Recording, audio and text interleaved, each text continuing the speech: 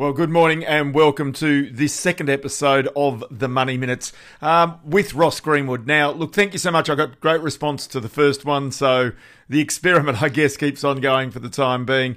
And it's just interesting just to note some of the reactions around the place. I'll play you a little bit of audio a little later from one, just trying to explain one area of why it is that September around 24, 25 is such an important day for Australia to be able to cope economically with the aftermath of coronavirus. And also, this explains why it is that in particular, the federal government is so desperate to get people back to work. As I said in that first episode, really remember, it's always very basic. If you've got people working, they're paying tax.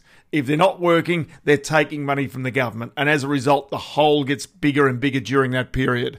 The interesting part about my observation right now is as some of the relaxation came from the state governments over this past weekend, yep, people got out. There's no doubt there's an appetite to consume and to spend. The real issue is what happens when really the unemployment starts to bite and to become, obvious and very sustainable, if you like, through many industries. Now, if you consider the tourism industry is one that already is suggesting that with international borders in Australia shut, I noticed that, say, for example, that the tourism industry is saying that could be as much as $70 billion of revenue wiped out. This is coming from Deloitte Access Economics. Now, then consider the flow-on effect of suppliers, of the food industry, of cleaning staff in regional and remote areas. There's no doubt that domestic tourism will certainly pick up as our borders start to open and people can start to move again, with the government always very cognizant about trying to make certain that there are no outbreaks. But where does that money, where does it come from? Now, the important thing to understand here is, of course, that a person coming in on a cruise ship or on a flight from overseas, buying hotels, travelling around, enjoying tourism experiences, is going to spend more money, always more money, than a person travelling domestically. And so from that point of view, the tourism industry is one of those areas that does not get the same kick-up that other industries are currently enjoying. So, I've been out doing a bit of consumer spending over the weekend, having just recently moved home. And as a result, you go and find that the JB Hi-Fis of this world are actually going really quite well at the moment. They're not slow. They're pretty busy. You go and have a yarn to the local butcher. He tells me he's up some 50%, week on week, basically as a result of just people getting out there and enjoying themselves. So, as I say, you go and talk to different people, and you'll get a different view as to how a coronavirus and the economy is hurting them. Now, quite clearly, it depends on where you are regionally in Australia. It also depends very much on the socio-economic sort of region that you're in at the time as well. And this is the reason why I think you'll find with any recession, you always tend to find that it has a sporadic impact. It hurts some areas more than others, some industries more than others. But, if you contemplate now where the buck stops with this coronavirus-led recession, it's got to be with the banks.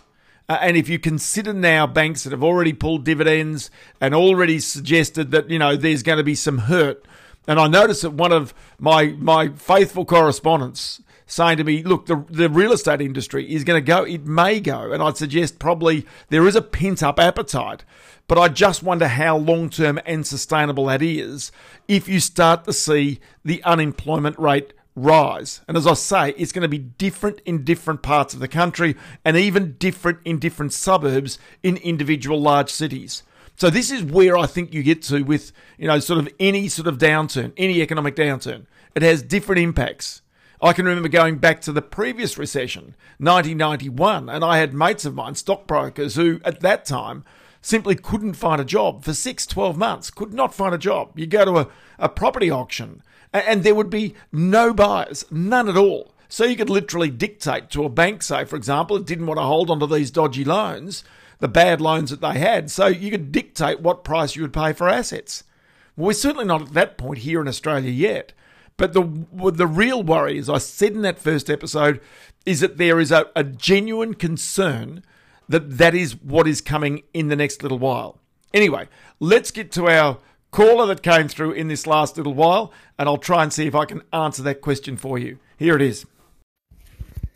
G'day, Ross. Richard from Brisbane here, long-time listener of yours, and really glad to hear you back on the airwaves, or at least a different medium, but you know what I mean. Mate, just in terms of the date you popped in your diary, September 25, I think you said. Wondering if you could elaborate a little bit on that. Is that when you think most businesses will sort of fall flat on their faces, the zombie businesses, off the back of JobKeeper-related stimulus ceasing? Or just interested to hear a little bit more about that, and glad to have a rational voice of reason to listen to in these trying times.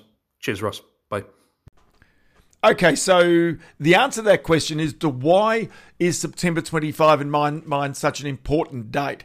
Well, if you consider that the 6-month moratorium on companies going broke, effectively allowing directors to trade while insolvent, was 6 months from the day in which it became enacted in Parliament. Now, that's around March 24, 25. Take 6 months on, you come to September 25. That's the testing date. Because bear in mind, it's around about that period of time that you then have the JobKeeper program either being revised or indeed being tightened up. And so from that aspect, it is when really many employers who might right now have workers on the JobKeeper, but which might technically be trading insolvent if we had the rules as they normally are, could find themselves really facing a significant brick wall. That's the reason why September this year is important. But by that time, you would hope really that the economy has started to pick up. Now, I know I'm all downcast and all this sort of thing about, where I think the economy is headed, the trajectory of it. But, the positive signs are there as well, because people are out there. There are people who clearly are doing reasonably well with consumer spending at this time. And remember that consumers make up some 60% of the Australian economy. So, if really you've got the mojo back for domestic consumers, the final part about this to remember is that Australia has missed the worst of the coronavirus. The brilliance of Australia by having locked down international borders so early, and this is the reason why you've got Scott Morrison riding so high in the polls right now, is mainly because you had a situation where Australia did not have its health system overrun as they did in Europe and in the United States. That being the case, we've now got a capacity to open up the economy. Even if there are outbreaks, Australia's health system would appear right now to be able to manage those outbreaks.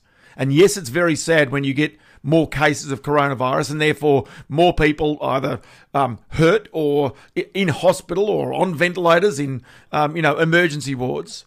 But the fact is we have enough ventilators and right now enough emergency beds to cope with outbreaks as they come. That's the reason why the economy is opening up. That's the reason why Australia, again, is in such a brilliant position as compared with most other countries around the world when it comes to the coronavirus.